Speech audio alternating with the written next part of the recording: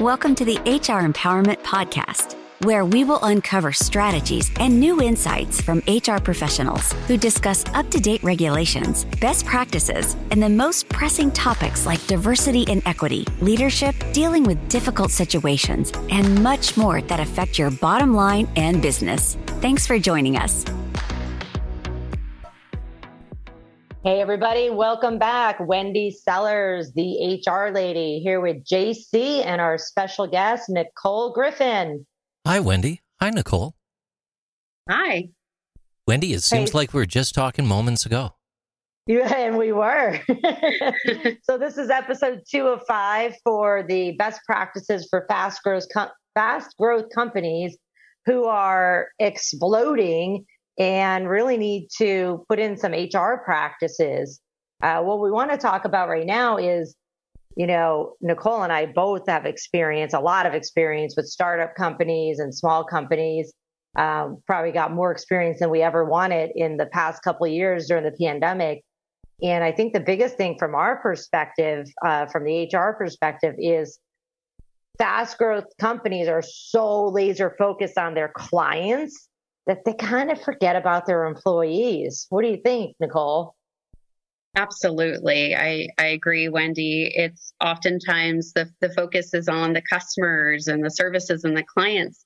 However, without those happy managers and employees, we don't have happy customers or services to offer. So I think, taking that time to invest in your management, your leadership team, and your people is critical to having a competitive advantage in this time in 2022 and beyond, and engaging those employees in your workforce and your managers. Wendy, Nicole, it's been said before that all managers need to be trained to align with your desired culture and comply with the laws.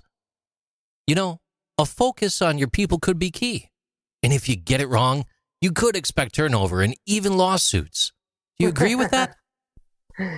Yes, 1,000%. And it's interesting that with small businesses, they're usually very passionate and an expert at whatever it is that they're making or creating. And for whatever reason, and I don't mean this in a negative way, I think it's just out of sight, out of mind. They just don't think that the laws or whatever apply to them. It's not like they're saying, oh, I'm better. They just go, oh, that's for big companies. That's not for us. Right, Nicole? Yeah, or they're just not even aware of the laws, Wendy. So they don't know what their federal, state, and local laws are that they're supposed to be adhering to as managers.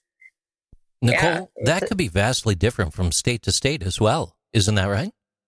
Absolutely. Yeah. And in some states, you're required by law to pay out PTO or to give sick leave to employees. And if you're not aware of these laws, you could be violating them and not even knowing that you're doing so as a manager or as a company.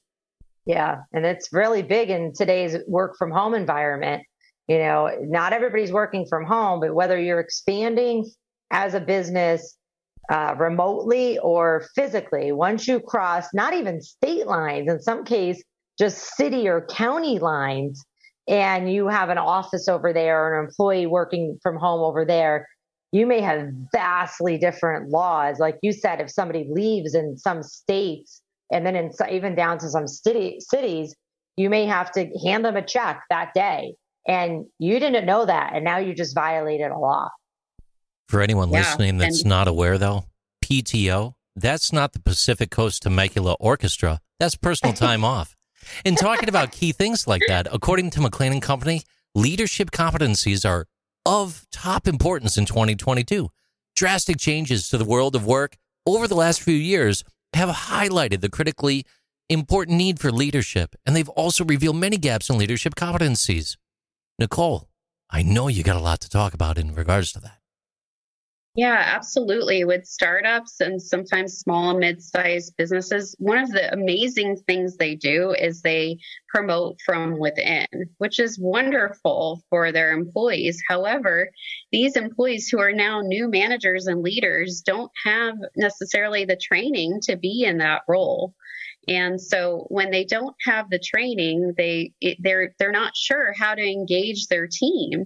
And oftentimes we find that teams that are highly engaged, they have a competitive advantage, and that leads to higher profitability for a company. So yeah, absolutely. The lack of leadership and management training it happens in so many organizations that I've worked with.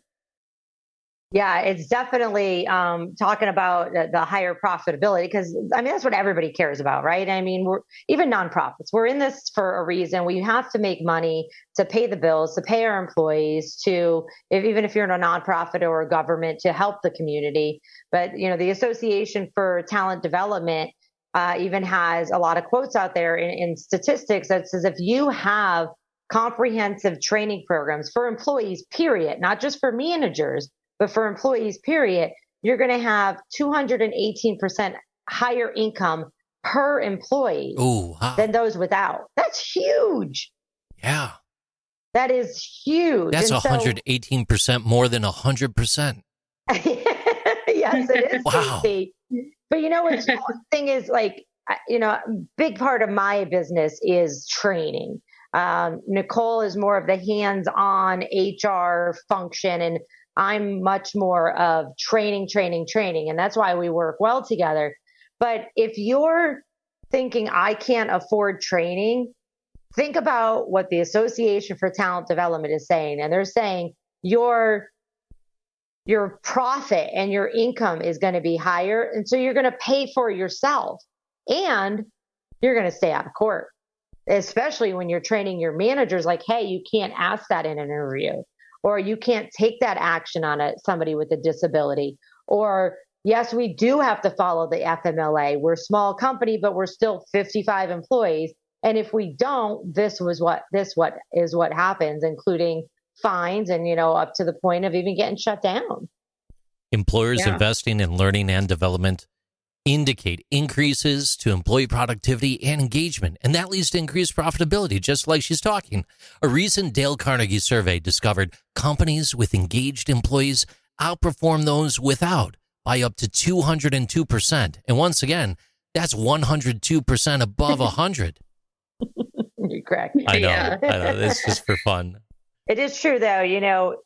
This employee engagement seems to be a buzzword, but it's not. It's really not. I mean, whatever you want to call it, if you don't have employees that know where the company's going, which means somebody has to explain it to them and says, yeah, put me in, coach, I'm there with you. Doesn't mean you're burning them out. Doesn't mean you're taking advantage of them, but you're saying this is the way we're going and this is why we're making XYZ decisions. You're going to make more money in the end. But these fast growth startup companies, I don't think they intentionally ignore it. They just don't put it as a priority. They say, hey, we hired good people. They'll just figure it out. It's not the way it works. Yeah. And I've worked with clients who realized I need to start investing more in my managers and in my employees, setting up special certifications for certain companies I work with for their employees so that their employees are learning and growing, and that keeps their millennial generation and Gen Z and any generation engaged. And then that in turn leads to happy customers. So you have more knowledgeable employees, and then your customers are happier because you have these knowledgeable, engaged employees. Nicole, absolutely. I've got a question for you on this. From that leadership perspective, if you're looking to dip your toe in those waters and enhance the training available to your managers, don't you also run the risk of disenfranchising some managers that may have been there for a long time, maybe with the golden handcuffs locked in that middle managerial position, frozen, not moving forward, right? Maybe they're averse to change. How do you help move that needle from A to B in those instances when you're introducing a new training curriculum like this? How do you build that trust? Yeah, that's a great question. Oftentimes you can do surveys if you'd like to find out what hey, what is my leadership team looking for? What skill gaps do we need to take a look at as a leadership team? And someone who's been in a role for a long time, that's another thing when you're looking at your culture. Do you want someone there who wants to continue learning and growing? Because even if we've been in a position for a very long time, it doesn't mean we know everything about management and leadership. And there's always new methods of leadership and coaching out there to take a look at. So I think it's getting the buy-in of those leaders that have been there a long time and really working towards finding out, hey, what are you looking for in our training program, so that we develop a training program that's going to appeal to you. And even taking that on a step further of saying, hey, managers who have been here a while, what are you looking for and what can you help us train on?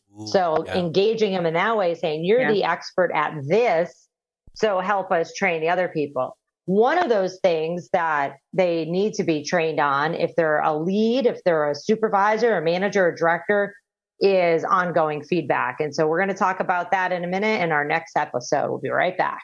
Thank you for joining the HR Empowerment Podcast, brought to you by Aurora Training Advantage. We hope you've gained new insight and strategies to navigate the HR profession. We look forward to you joining us again on the HR Empowerment Podcast.